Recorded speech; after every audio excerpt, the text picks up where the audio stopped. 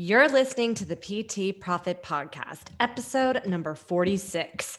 Today, I'm sitting down with Solana Lewis talking all about powerlifting. Are you ready? Stay tuned. Hi, I'm Beverly Simpson, former fitness manager turned online personal training business owner. And this podcast is where smart fitness professionals, including trainers and clinicians, discover how to increase client performance in movement, package and position their products and services, and get out of their own way so that they can increase their revenue to live a life that they love without sleazy sales.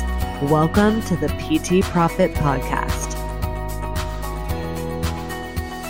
What's up, Coach, and welcome to another episode of the PT Profit Podcast. If you're listening on Thursday, the day it comes out, and you're listening in the States, wanting to wish you a very happy Thanksgiving. And I recognize that I missed a podcast episode on Tuesday. That's just because here at B Simpson Fitness, we're having some transition over in our life as we start to level up for 2021. So, full transparency, it's just been a little bit of a crazy time, but we are getting through it, having to deal with things like remote training full time. It's just been a very interesting year to navigate. But honestly, from the time that I'm recording this, I had just finished a podcast and we were talking about all the benefits of 2020 and that there are things to be grateful for. And this episode that you're about to listen to with Solana Lewis is one of them. So she is a personal trainer, powerlifting coach, and a nutrition coach. And she's been working specifically the powerlifting industry for over 4 years now. She's coached people competitively, helped them handle their nutrition. She coaches and teaches both in person and online. And she herself has been an IPF world champion powerlifter. And she currently holds the junior American squat record for the 63 kg weight class.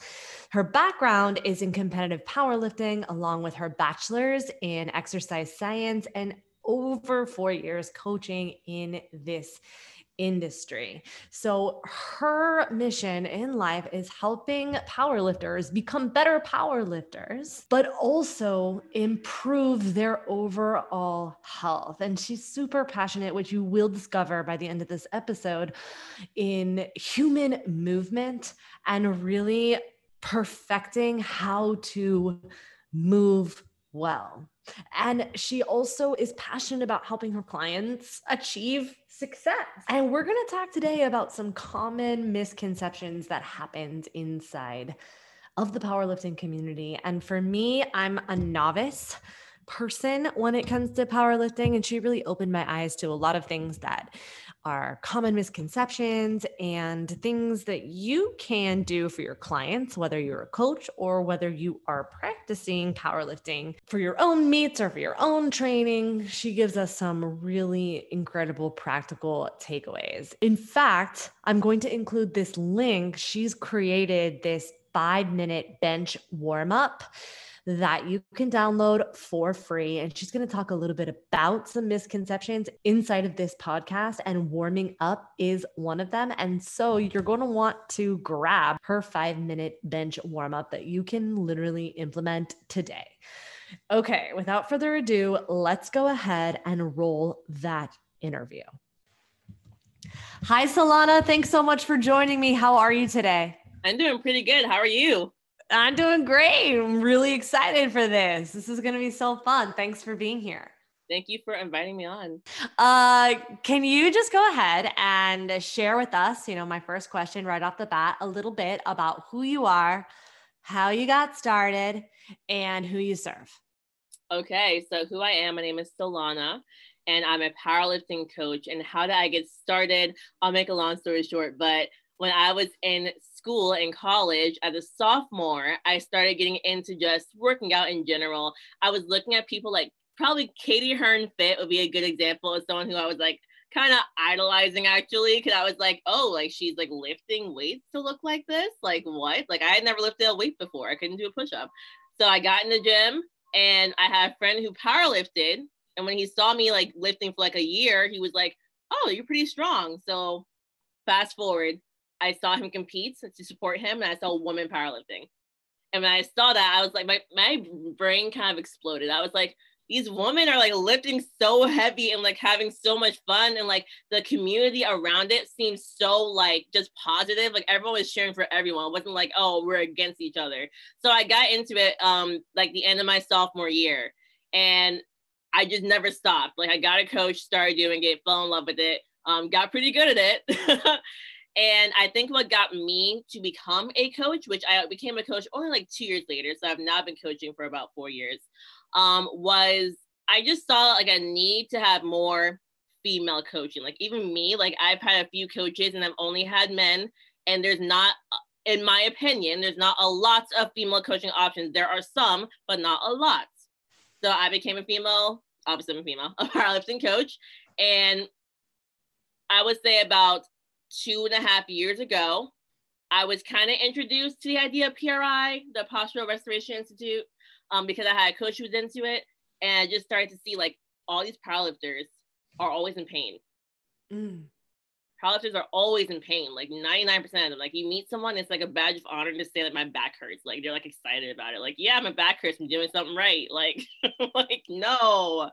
And It's yes, saying no pain, no gain, right? Exactly. And the harder you work, the better. And it's like, but it's really easy to get burnt out in this sport because we lift heavy, and you need to know how to like actually program properly for it and lift how much you should be lifting and when. So I just kept seeing people like in pain. And since I had this coach who was into PRI, I started getting more into it. Also took recently took Katie's course in power performance. That really helped me too. So now I just kind of started to really utilize like positional breathing drills and how I can mesh that in with lifting really heavy in a way that's not one physical therapy like, because that's not what we're here for. We're here to lift heavy stuff. But two, how to lift heavy and just not be in pain by moving in ways that are better for your body, depending on where you are. I love that. So now do you primarily work with female powerlifters? That is definitely the bigger part of my clientele. I work with both, but I would say my split's probably 80-20, female to men. I see. Okay. So what would you say? Now, I love that you're bringing in these new concepts into your work, because I feel like, now in my limited experience, so please feel free to correct me, but I feel like there's common misconceptions, which we've already brought up one, and we'll go into that. But in addition to pain, I am curious, like, do powerlifters feel nervous or hesitate to train differently than their actual skill set? Is there fear that, oh, if I train in this way and if I incorporate this strength or incorporate these fundamentals, am I going to lose time training the skill? That's a good question. I would say I don't think that powerlifters are thinking they will lose time training this skill if they like focus more on, I guess, essentially technique and their position more than just getting stronger. Here's why. The new powerlifter might feel that way because when you're new to powerlifting, like you got the newbie gains. So when you're new to powerlifting, you're just thinking about, can I add more weights to bar each session, which you probably can for a while because you just started. But I would say once you've been in powerlifting for even just like a year, you start to realize that technique just holds you back. And if you look at the best powerlifters today, like the current IPF world champions in multiple weight classes, you'll see that they all don't, like, their form doesn't fall apart when they hit their warm-up max. So if your form is falling apart once you get past like 85% of your warm-up max, that's a problem and it's going to hold you back. That's what's going to hold you back. So I would say that once you've been in sport just for a little bit, you'll start to see how important it is to work on position first, then strength second. And the first like two minimum, and this is an opinion, first like 2 years of powerlifting should just be about technique, and we shouldn't even be trying to constantly go for warm-up maxes. And I think that's another problem. When you're newer to the sport, people are always trying to retest, and they have all these programs that are like linear periodization, which is not bad when you're new. Linear periodization is like pretty easy to do when you're a new powerlifter, but they start to get into this mindset of this is what powerlifting is. 12 weeks, I go up, up, up, up, up. I warm up max, I repeat. I start low, I go up, up, up, up, up, warm up max. And that's cute for like a year or two. And then you can't sustain that anymore. You can't keep doing that. Yeah, no, for sure. I feel like we also deal with this in fat loss. Like people think that they're just going to lose 1 pound of fat, like, indefinitely, as long as they do, long as they do what is written on their program forever. Yes. And it's the same thing. It's like when you're new to fat loss, you will lose it faster. And as you get better at it, it will slow down. And you can't keep expecting 1 pound a week. You can't keep expecting a new Walmart Max every 12 weeks. Yeah.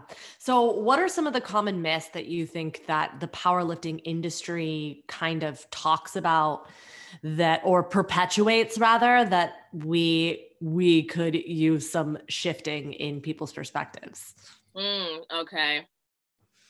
Well, I think the first one, even though it's the one I kept talking about just now, is that being in pain is just normal. Like you're gonna feel a tweak here and there all the time, and just work through it. Like if you work through it, eventually the pain just magically disappears. Like it wasn't an issue. It's just magically goes away if you keep going. I think that's the first one, because when there's pain, there's an issue, and that means we need to assess what is happening. And people aren't taking the time to really look at like their form or like what they're missing. Maybe it's the warm up. Maybe they're not even targeting the right muscles prior to hitting the barbell. That's a big one. Or my favorite, which is what I see the most often, people come in after working all day, probably sitting most of the day, unless they happen to have an active job, and they're in just these crappy positions. And then they're like, I'm gonna just go straight to the barbell. It's like, great, you went from sitting for 12 hours to the barbell. That might be the reason you have pain. So I would say like no pain, no gain is not correct, and we need to stop thinking that. What's another misconception? I would just say that, okay, here's one. People have an idea that something's wrong if you're not constantly getting stronger. I'm putting air quotes around getting stronger. You can't see the air quotes because we're on a podcast. There's times to just do all the boring work, and you won't see that your numbers are technically getting higher. And then when people don't see that, they switch the program. But I call this, and my old coach said this on Instagram like last week, frick around-itis. Okay, you're bored, so you switch it. You don't like it, it's been 10 weeks of the same thing, you switch it. How about you try doing the same exercises for like 12 or 16 weeks and just changing the progressive overload in it for 12 or 16 weeks. Don't change any exercise in it. You'd be surprised how much stronger people get, as opposed to, I gotta change all my accessories. It's been a 4-week block, because everyone does 4-week blocks. Yeah, me too. It's not bad, but the next block may not be so different from the first one. Doesn't mean that your coach was too lazy to write you a good program. That means they have a reason behind giving you similar stuff. People the 4-week block, all of a sudden your squat was 225 and then it was 250. You didn't get 25 pounds stronger. You're just getting used to the movement. Like you just got used to the movement on week 4. You're finally getting used to it. Keep doing it. Yeah, I always say, repetition is the mother of all learning. So, and I'm sure you have some more, but real quick, before we move on from these, I'm curious, so if you are looking, if you're working with a client and you as a coach are noticing that, okay, their strength may or may not be increasing, how do you measure the performance and then decide whether or not you need to adjust the program or they need to stay the course? How do I measure their performance? So I always get a lot of understanding of what's going on in their day-to-day life. So for my clients personally, like every single workout session, they have to fill out how much sleep they got the night prior, how much water they drank that day. Most of my clients count their macros. So I know, like, literally tell me the macros you ate before you came. Like, did you even eat carbs or protein? Like, you're about to do a heavy strength session, you need to eat something. Is it the time of the month? I get all this information. So once I know that, if nothing in the outside world is really affecting you, as in like you're on top of your sleep, water, and you're eating, and then I'm seeing that like every single week, like you can't even go up 5 pounds and we're 6 weeks in, then at that point, I might say, okay, maybe we need to adjust the program. Maybe it's you're doing too much of something that is a weak point and I'm not working enough on like the strong points. That can be an issue too. Sometimes you see like a client's weakest points you just focus on that so hard. And it's like, but we need to keep working on the things they're good at too. And I might need to sprinkle more stuff in that they're already good at to help them kind of keep going. So that's what I would say. That's such good insight. I think we forget, we're so focused on trying to fix problems that we forget that we also need to keep sharpening the saw. Mm-hmm. Putting our energy on things that people are good at. That's true. I hadn't thought of that. Okay. What else? Are there more? I think those were probably the top two things for powerlifters. There's probably a lot more myths about powerlifting, but in my mind right now, I can't think of more. Got it. No, I'm curious if this has ever come up and what are some of the things that you do in terms of, we'll go back to pain because that was the one that you did talk about. Now, do you ever find that people will only be in pain when they're working on the skill versus when they're working on technique? What do you do? Like, let me give you an example, right? So if someone's working on the bench press, right? I think of benching technique being very different than the bench pressing positions that you need to be on for powerlifting specifically, right? Mm-hmm. And how do you navigate, pain management when you're working on technique versus skill, especially if it's only coming up, say, in the skill? If pain is only coming up during the skill, I would say it's time to probably take a step back and see, like, are you trying to treat the skill work as your, like, how I say it? Like, are you trying to go as heavy during the skill work as you would doing your regular, like, bench press or powerlifting technique work? Because sometimes we think they're the same. Here's a good example. Okay, so low bar squat, that's what powerlifters do. We don't really squat high bar because it's not as optimal. You can use more of your back, your lats are way more involved if you have a low bar squat position, right? So if I'm like, okay, well, we need to really work on keeping like your ribs down and getting your quads more hypertrophy, I'm gonna add in a high bar squat. That's not your regular squats. That's a skill work technique now. So are you trying to go as heavy in the high bar squat as your low bar? Because you can't. Like, you can't. You're probably literally thinking in your mind that squat's a squat, and it's not. The front squat's different from the high bar squat, different from the low bar squat, different from the safety bar squat, different from the camber bar squat. They're all so different. You're probably overshooting. Yeah. No. Okay. Yeah. I absolutely hear that and see that. I see that a lot. And honestly, I see that with me too. Like, I'm like, oh yeah, a squat is a squat is a squat. Like, and I put this on my Instagram yesterday. I was like, oh, doing boring skill work. I was doing like 245 pounds on my high bar squat for sets of 4. But meanwhile, I had just done 290 for low bar squat sets of 4, like 4 days prior. It's a very large difference. I can't do 290 for 4 on the high bar. I would have crushed my spine. Like, I couldn't do it. Yeah. Oh yeah.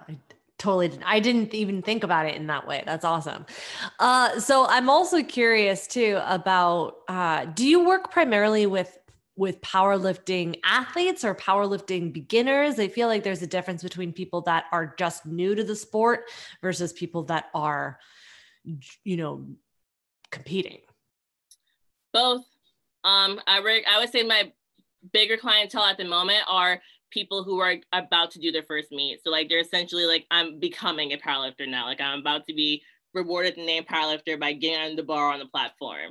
But I definitely do have those clients who have been competing for a couple of years already. So they're already essentially an athletic powerlifter, and I'm just getting them to keep going, getting stronger, stuff like that. So, but definitely my bigger business right now is beginners who are about to get underneath the bar on the platform for the first time. So now you did mention this because this is I'm curious because I don't know, but I'm curious because I know there's a big difference between hypertrophy and strength training and, training that central nervous system, essentially. When you are bringing someone into a meet, how do you create your program so that you are focusing on building strength? But what if you also need to do hypertrophy? How do you typically set up your programs? So that's not crazy hard, actually. And it used to be something that I was like always trying to battle between, like, do I do hypertrophy with the strength work? Do I do both? Does it have to be a just strength block? Like, everything sets to 4 to 6, nothing else? Even your plank is 4 seconds long? Like, And I would say like, it's easy to blend both. So when it comes to you getting closer to a meet, then we're definitely going to do lower repetition for your main lifts, but also I believe this, hypertrophy and strength can be combined in this way. I could have you do 10 sets of doubles. Now, that's a lot for a powerlifter, right? We did 10 sets. We didn't do a ton of reps, but we did 10 sets. That's still high volume work when you actually add up the amount of sets we did, right? So I might, as they're going on, increase like the amount of sets, decrease the rest time, but not necessarily having to do high repetition. And as a powerlifter, that's still working high volume. But then I might pair that with some more like actual high repetition work for their accessories. And now you can still call that a strength block, but we're still getting in a lot of hypertrophy. If you're really close to me, though, like if you're like less than 6 weeks out, we're probably just doing everything low rep, even your accessories, because at that point, like we don't need to focus on like getting your muscles bigger, right? Like hypertrophy work, like it's great because we can work on technique under fatigue, and also we can literally try to grow our muscles. But like right now, I'm trying to get you ready for the platform. So once you're 6 weeks out, it's like let's just work on great technique for very low rep work. How do you manage, even hearing you talk about like preparing for the meet, my heart gets a little like, how do you manage the, anticipation, the adrenaline rush that people are feeling in their training as they prepare and get ready for a meet? It's always fun, and it so depends on the lifter and the environment that they have. I always say you're lucky if you're able to go to a powerlifting gym, right? Because you're going to have that community in the gym itself. And, powerlifting is such a community-based sport that if you're in the powerlifting gym, everyone's cheering you on. Everyone's going to know like when your meet is, and everyone's going to be like, okay, like let's all stare at her when she does her heavy singles so she'll know what it's like when she's in front of people, like seriously. So I was like, honestly, I personally don't have to do a ton besides remind them that they need to make sure that they are like getting the correct commands in their training. So like when I say commands, I mean like when you're on the platform, you get commands for the bench press. Like they'll say starts and then you start. It hits your chest, you can't move it till they say press and then you press. You push it up and you can't rack it till they say rack. So I have to be like, don't forget to get a friend and get them to say these things to you, because if you have never practiced your commands and then get to the platform, it's like start benching and you're not going to remember it. Like it's very different. Also, it's small things like this. A lot of gyms have like their regular gym at least will have the squat rack facing a mirror, right? Mm-hmm. You don't realize how different it is to squat not facing a mirror for the first time. It's so weird. Like you're going to be facing people. You're going to be facing like 100 people instead. So if possible, stuff like that, I'll be like, is there any way literally that you can have them like turn the squat rack so you can like face a different direction, which sometimes is possible. If you have a regular competition rack, you can just move it super lightweight. If you're stuck in a regular gym, okay, I'll just remind you that it's going to happen. So get mentally ready for it. Can you close your eyes? Not a good idea, in my opinion. You're about to do a load that is pretty heavy. Wouldn't recommend practicing it closing your eyes. Plus, literally, you might like remember when you're doing the actual competition, you have to stare at the judge because the judge is going to tell you when to go and stop. So yeah, you're right. And that would probably be really scary. Mm-hmm. I might also have, it's so many small things too, like people who say, I need my music to hype me up. Okay, well, you're not going to have music. Well, you'll have music going on in the background, when you compete, but like, you can't be focused on music. So that might be like, you got to cut out your music for like 4 weeks and see what it's like to live without music. Cause you're just going to hear people yelling and something in the background. So you can't always squat to freaking rock music every time. And then you get up there and there's no rock music playing for you. Like, okay. Yeah, for sure. I'm also curious, how often, because you did mention this, you said, in your programming, you can't just keep testing your 1 rep max. So how often do you actually test it? And then how close to the meet do you get? And And, do you practice the lift before? And it sounds silly, but when do you practice your last, like, this is what I'm going to compete at? No, it's not a silly question. That's a great question. The first question you asked was, how often do you test the 1 rep max? So depends who I'm working with, but pre-COVID, let's talk about pre-COVID, when there were way more meets options. If you told me that you wanted to compete at least twice in the year, then I'm only going to have you do it at the meet. Oh, really? Mm-hmm. So people go into their meet not even knowing if they're going to be able to lift it up? Yeah, absolutely. I want you to go to that meet and do a number you never hit. Absolutely. But right now, so I'll say this, I got some clients who are literally like 3 or 4. They're all going to compete. Like, this happens to be right when COVID hit.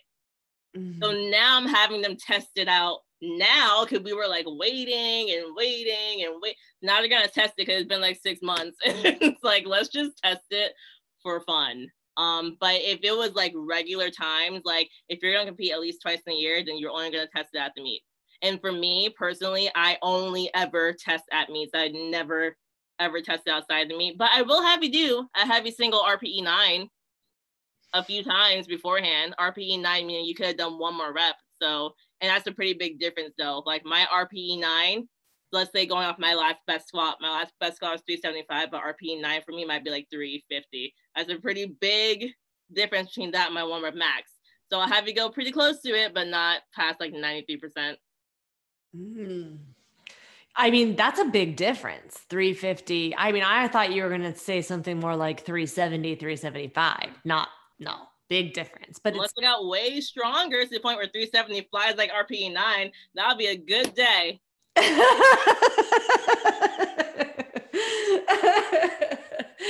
Yeah. Oh, okay. I just, it's interesting because it seems like RPE 9 versus our, 1 rep max. It feels like it's close difference, but it's not, because RPE 9, at least for powerlifters and what I use scale for, means you could have done 1 more rep. Now we're going 1 rep maxes. That's a big difference between I could have done 1 more whole rep and I had to grind out this squat and I barely stood up and I saw Jesus Christ on the way up too. Like, that's very different. And I don't want to forget your last question too. You asked me how close to meet do I have them do like a heavy rep. So I will have most of my clients, depending on how long they've been competing. So let's talk about a client who have had for like a year doing their second or third meet. I'll have them do their starter. So their first attempt, you get 3 attempts in powerlifting for each one. They'll do their first attempt like 5 days out. So they're very confident about their first attempt for each squat, bench, and deadlift, but that has nothing to do with second and third attempt. Got it. Now, how many days of rest do you give them, if any, before they compete? All depends on the person. So it depends how strong you are. So we're still talking my more beginner lifters, only about 48 hours. That's it. Nothing crazy. But let's put this in perspective. Let's say I have a male lifter who's been competing for a few years, and let's say he's like Ray Williams. Ray Williams is the best in the world heavyweight. He squats over 1,000 pounds and weighs 400 pounds. Okay. Ray Williams gonna need like a week. Okay. Squatting 1,000 pounds is ridiculous. You need to recover. So if you're gonna do like your starter, your what's it called? Your first attempt to test it out like before the meet, you're gonna need to recover from that because that's such a heavy attempt. He's gonna need like a week. My female lifters weighing 145, 138, who have only been lifting for a couple of years, like you can recover in 48 hours. Plus, I'm not gonna have you do like something crazy heavy 48 hours out. You haven't done your starter since 5 days out. Your starter shouldn't be crazy heavy because I want you to hit something really heavy on game day. So you're good in 2 days. You go my heart. I'm like, oh my gosh, it's like my meet's coming up. I've never power lifted before in my life, so that's okay. Okay, so now I love that you're bringing this up too, because speaking of this, I think this is a good transition because we were talking about the differences between male and female powerlifters, and so I'm curious because I feel like when I first started, if I thought of a male dude who's like short and stout essentially, like big, like to me, and this is totally stereotypical, like do not, this is just like I'm just saying, in my mind I had always envisioned that it was like a really big dude. So how do you have to overcome that? So powerlifting, what's cool about it is it's changed so much in definitely the last 3 years, where it's gotten way more popular. For example, the difference between nationals for USAPL, the biggest federation that exists right now, between 3 years ago and last year's before COVID, was, I think it tripled. Like the amount of people competing tripled. Wow. So I don't ask me for the numbers, but the fact that it tripled, the biggest meet of the year, is pretty big deal. So it's getting way more popular, and it's now kind of popular to be an aesthetic powerlifter, which is such a game changer. How do I know it's popular? Because the world champions in every single weight class, minus like the heavyweights, they're all pretty aesthetic looking. No one's really like, a super large person using their gut to help them get out of the hole for the squat. Like, it's so different now. It's so different. So it's pretty cool. Is that a term that people use, aesthetic powerlifter? Like is that a term? Yeah, or people call it, what they call it, power building. Power building. Oh yeah, wow. No, I hadn't thought of that, or I hadn't heard that. So that's awesome. Mm-hmm. Because I feel like that's kind of one of those things that you'd have to overcome, especially for if a new power lifter, right? A new one, someone who was new, interested in it, they're like, yeah, this looks so fun and I want to participate, but I don't want to get that belly gut. I don't want to get the powerlifting gut. And what's cool too is now that like people are at least getting more educated about like nutrition, whether it's good or bad, because there's so much information out there about nutrition. At the end of the day, like how big you are is about what you're eating. Because you can be extremely strong and very small. And the reason people are starting to get that now is because you have even like the best in the 63 and 72 weight class for women, which are like the two most popular weight classes, even though they just changed the weight classes as of this month, which is crazy. Anyways, they're very, like, they're not big people. They're aesthetic. They have a lot of muscle and not a lot of body fat. Like, strength has nothing to do with being big. That's just bodybuilding. That's a whole other sport. And bodybuilders aren't powerlifters. That's another thing. People in their mind who don't actually compete think they're the same sport. So they think of a bodybuilder and think, oh, I have to either be a overweight man or like I have to have veins popping out my forehead and popping out my calf. And it's like, no, those are different sports. Like, you can be small and strong. You don't get big off of just being strong. You get big off of eating a ridiculous amount of food. And that's also, a big misconception. I feel like so many people don't really understand, which we did talk about, is that strength and hypertrophy are different. You can, like you said, train them both at the same time, but they are different. Mm-hmm. And it's crazy because like the average person who sees me and they find out I'm a powerlifter, they're like, you're a powerlifter, but like you're like a regular looking person. I'm like, yes, I am. Yes, I am. Thank you so much. I appreciate that compliment, that I don't look like an alien to you. Totally not. Yeah, I mean, that's a whole nother podcast, which I will do, is that all those misconceptions about like image and the look of a body, it's just very different. It's not like, your body's not a business card. You can't look at somebody and know what they do, both in their sport or whatnot. So that's a whole nother thing, but important to know. But we're starting to go down this difference between power, between male and female. I think one of the things, and I'm curious because I know that you're also in Power Performance, and so I know this comes up, but females have, that I feel like a lot of power lifters will say like, oh, female specific will be like, I peed on the platform, I must have done it well, right? Yes. When that's actually a sign of pelvic floor dysfunction, or, that your pelvic floor couldn't handle that load. I'm curious, do males have the same thing?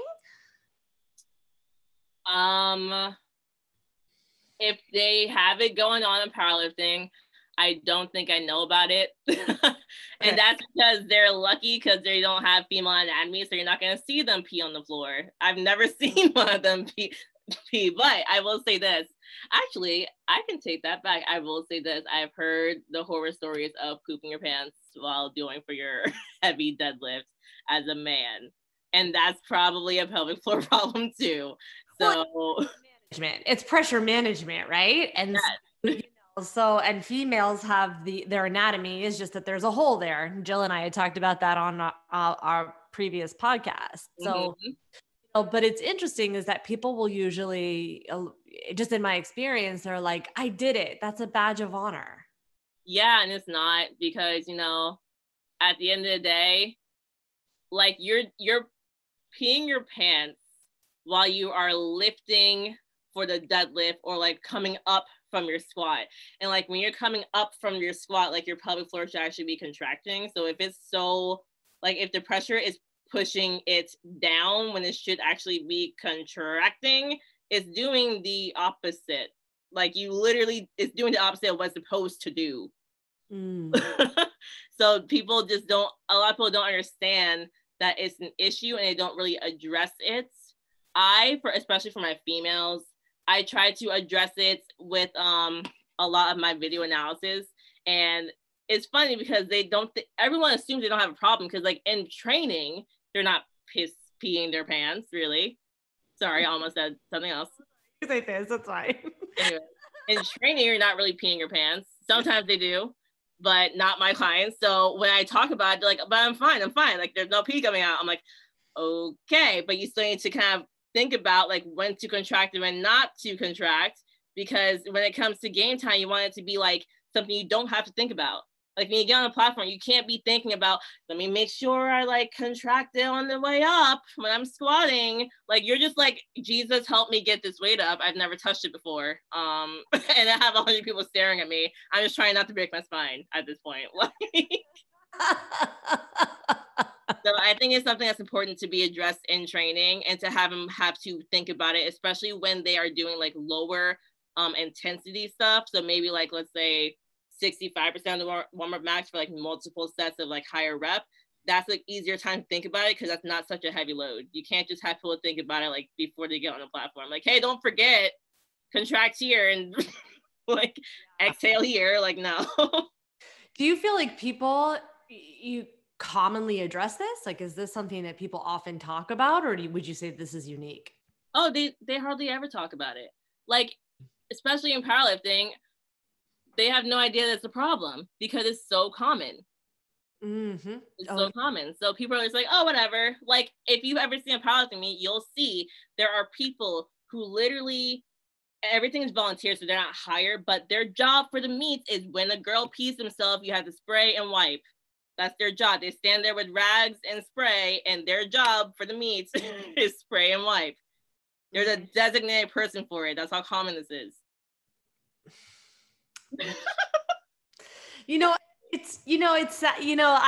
While I'm not a power lifter, I'm a mom, right? And so I feel like moms do, we deal with the same thing when it comes to pelvic floor stuff because they just think, oh, this is normal. It's supposed to happen. Like, haha, scary mommy's joking about it. So it must be real. And you're like, wait, but mom, you're 3 years postpartum. You shouldn't still be peeing in your pants. You don't need to be peeing in your pants. I hate saying that word shouldn't, but it's more like you don't need to be. Just nobody really addresses it. So I can't even, so I'm, I was curious if you're not even addressing it in the mom world, are they addressing it in the powerlifting world? No. And that needs to change. Yeah. Yeah. And like, I don't have enough clients to be the one who like makes it so well known for the world. So we got to figure out a way to make that like just something that's easily accessible. Cause I'm like, I can tell all my clients not to do it, but that's 0.0001% of the powerlifting world. Yeah. That, I can imagine. So that's why this PRI work and that's why your work is so important, I think. What other, so for me, the pelvic floor is one of the biggest differences. What else would you say in terms of, female powerlifting, would you say is different? I would say just the way that they lift during their time of the month, which is funny because for me, I assumed that whenever it's someone's time of the month, they'd be weaker. And I've actually kind of seen the opposite a lot. During time of the month, they're not weaker, but maybe the week before when they're PMSing, they're weaker. And so once I start to continue to see a pattern of like, there's a week where I may have put the intensity to be higher, but they don't actually get to a heavier load. And then I start asking questions about the time of the month. I'm like, okay. And then I can actually address the training and be like, maybe I'll make it so that like you do more deload weeks the week before your period. And then the next week's a more intense week, like maybe even on your period, but you're good to go. I just keep seeing that like on their period, they're okay. But right before, they're just weak and like more fragile. Yeah. Well, and I'm also curious because during the time of the month, we also produce relaxin. Mm-hmm. Do you have to navigate that?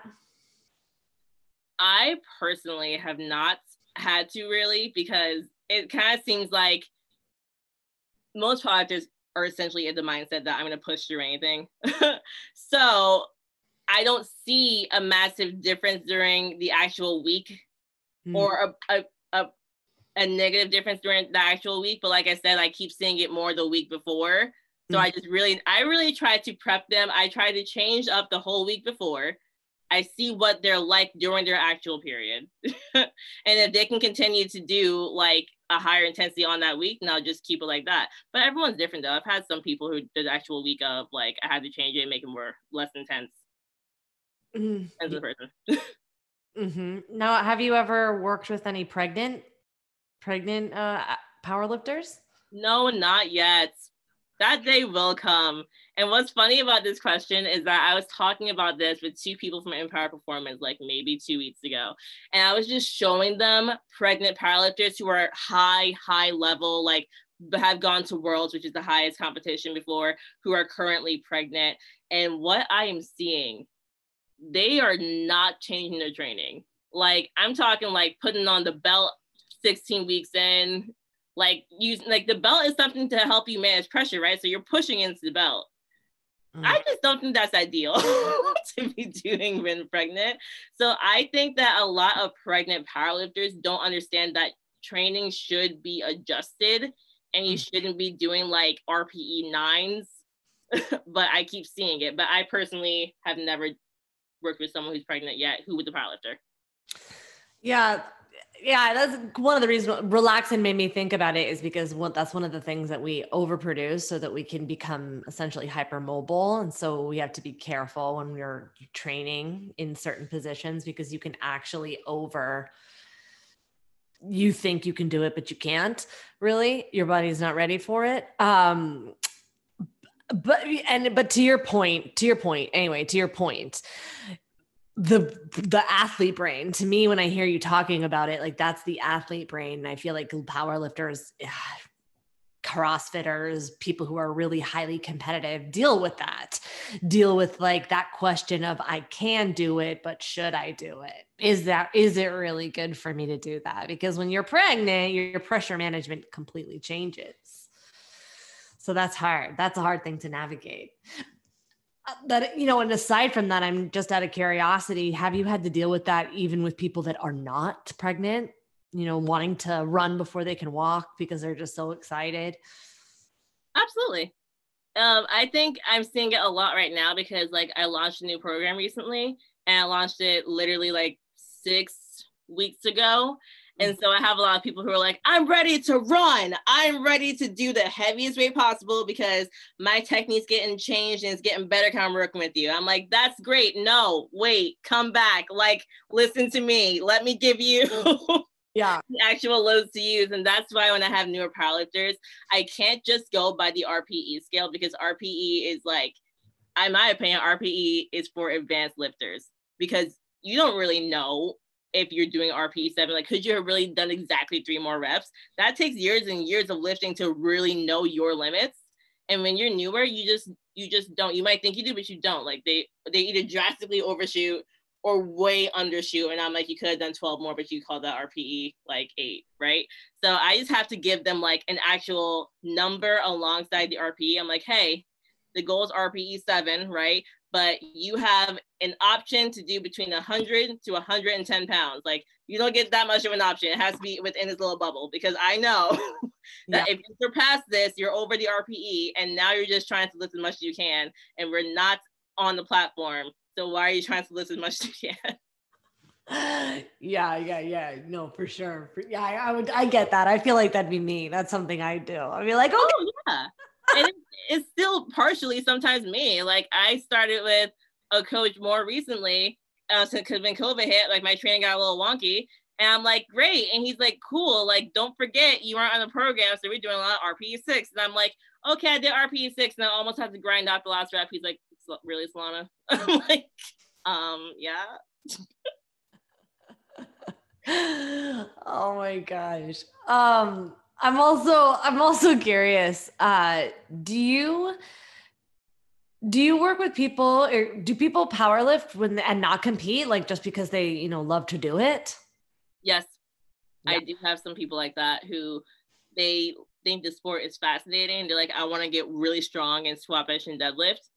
Mm-hmm. But like their goal is not necessarily to go on the platform. So I'll like add in other stuff too. I like that because I get to play more around with their accessory work.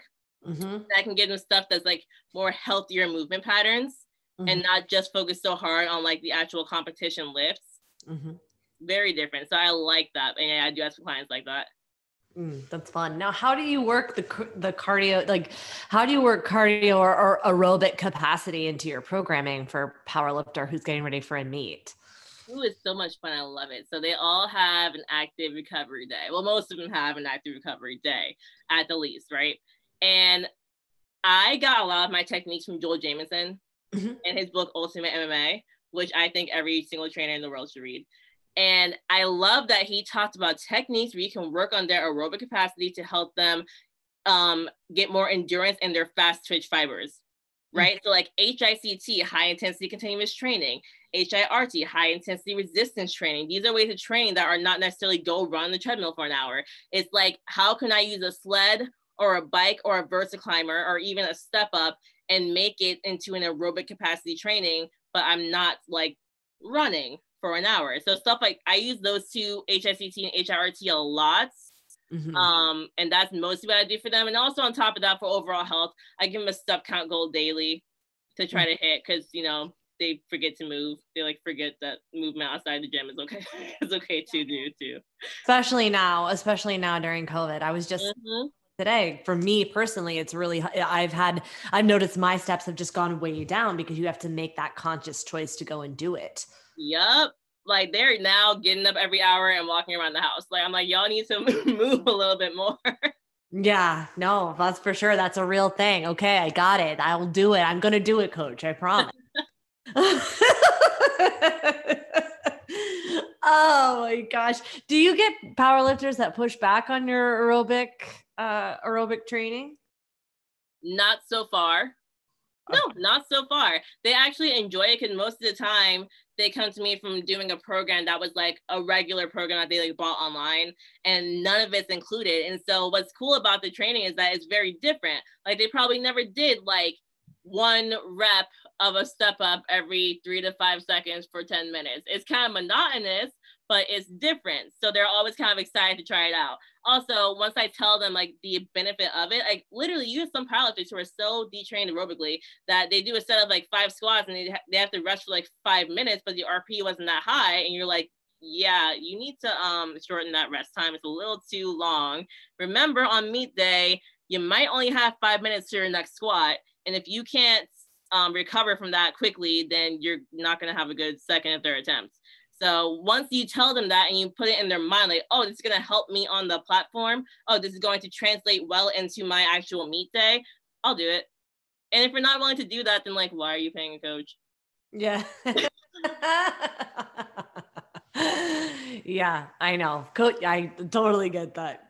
I was just curious because as someone who I'm not going to lie to you. I hate it. I hate cardio and I hate aerobic training. And I feel like it's easy to just hide in the like, yeah, well, I love strength training. It is easy too.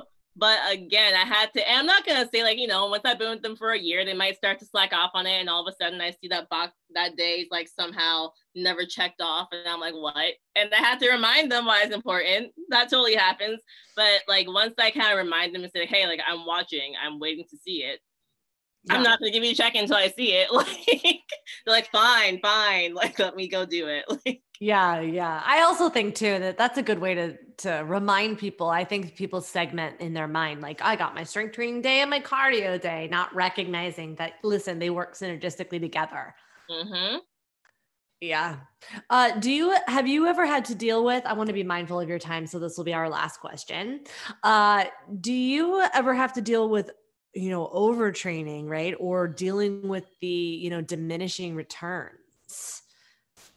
That's so far, I have not really had too many clients seem to be in overtraining, but overreaching sometimes when I'm not supposed to have them overreach, yes, it's definitely happened. And especially with the years that I've been coaching, I'll say specifically last year when I was working with newer clients then, I remember that I would sometimes go a little too long before giving them a deload, and I could tell because their numbers just dramatically would drop. Like dramatically. It was like, oh, like today's RPE, like it was the same RPE as last week, but they did like 15% less. And that's me learning the hard way, because I would look at that and look at like the stuff they're putting next to about their stress and their sleep and blah, blah. And I'm like, okay, it's not the outside world. I think I need to adjust my training for it because like everything's just dramatically dropping. And then once I give them a deal, they're like, oh my gosh, I feel so much better. I'm like, ooh, we might have went a little too long. So definitely something that I had to learn, like deloads are something that is so important. And a deload too, I will say this last thing. A lot of people think of a deload as, oh, cool, this week I'm going to do like 50% of my warm-up max for like sets of 5, like super, super low intensity, like barely moving. It's so easy, you don't have to think about it. That doesn't have to be your deload, you know? A deload could just be that you only dropped about like 20 pounds in your squats. Like, it's not like it's so easy you can do with your eyes closed or it's like a warm-up set, but it's just a little bit lower intensity. That's it. And some people are like, oh, it has to be so easy, so light, that like it's like I'm moving just the barbell. Like that is a deload, but it doesn't have to be that drastically easy of a week. Yeah. Deload can still be challenging. Challenging, but just definitely not pushing you too much. Yeah, challenging, but not at the boundary. Do you have to deal? And I know I said it was last question, but this will be 60 seconds. Okay. Is that, do you ever have to deal with, client buy-in? Like, how do you deal with monotony and, this again, 16 weeks and I've already been squatting. Like I've done a cajillion. Absolutely. Yes, I deal with that where the person's like, oh, I want to just like change it all up. Yeah. I'm like, and when that happens, I'm like, let's remember what our goal is. Mm-hmm. But also at the same time, like if we're really far out from a meet, we can do a little bit more of switching it up. But we have to remember that the more I switch something up doesn't mean the better I get. It just means the less bored I am. That's all it means. Yeah. You just don't want to be bored, then I can get you a little bit less bored. But I'm going to tell you, if you're not bored at all, there's probably a problem. You have freak-arounditis. All right, I'm gonna give you a week of fun, and then we gotta rein it back in. I can't have you doing like just box jumps and lateral lunges and like random stuff. And I'm like, but we never touched the barbell, and the barbell is kind of important. Yeah. I feel like that as an industry, I feel like it's an industry thing, right? The industry teaches us that like, oh, come to this like Bobby boot camp, come to this like bouncer game. Like I worked at a gym where they had like kangaroo class and you're like, what? Oh, I need the muscle confusion so I can make the results. I can get the results if I confuse the muscle. Like the muscle it's not going to get confused. Like, what are you talking about? Muscles don't have a brain. I forgot about muscle confusion. Yeah. That was a thing. I forgot that was a thing. Oh my gosh, I'm dying. Okay, so for those of you who want to learn more about powerlifting, want to potentially work with you, hang out with you, where should I send them? Yeah, so my Instagram, Solana_lifts. So SOLANA_LIFTS. And then also just email me at solanalewis.pt@gmail.com. And very soon we'll have our website up, Beverly. So that's in action coming up, but there's no name yet. It's okay. Be on the lookout on my Instagram. Yeah, and you also have your warm up, right? You have that like PDF warm up people can get, right? Tell us. Yes, I totally have a downloadable PDF that is a bench press or upper body day warm up. So people can actually understand that if you do some good movements and get your muscles in a better position, you're probably going to have a much better day underneath the barbell. Okay, awesome. So we'll be sure to link all of that up in the show notes, and we'll update it too when that website's up and ready as well. Awesome. Yes, you will. Solana, thanks so much for hanging out with us today. I really appreciate it. I loved it. Thank you. Thank you for listening to the PT Profit Podcast. If you like this episode, chances are your friends will too. So it would be a huge service to us if you would please leave us a review and share with your friends on your social media channels. When you leave us a review, be sure to take a screenshot of it and email that screenshot to my team at info@bsimpsonfitness.com. And we'll send you a very special Instagram podcast that will show you how to create compelling content so that your ideal clients come to you and you go from wanting clients to a wait list of clients ready for your services. Thank you so much for listening, and we'll see you on the next episode.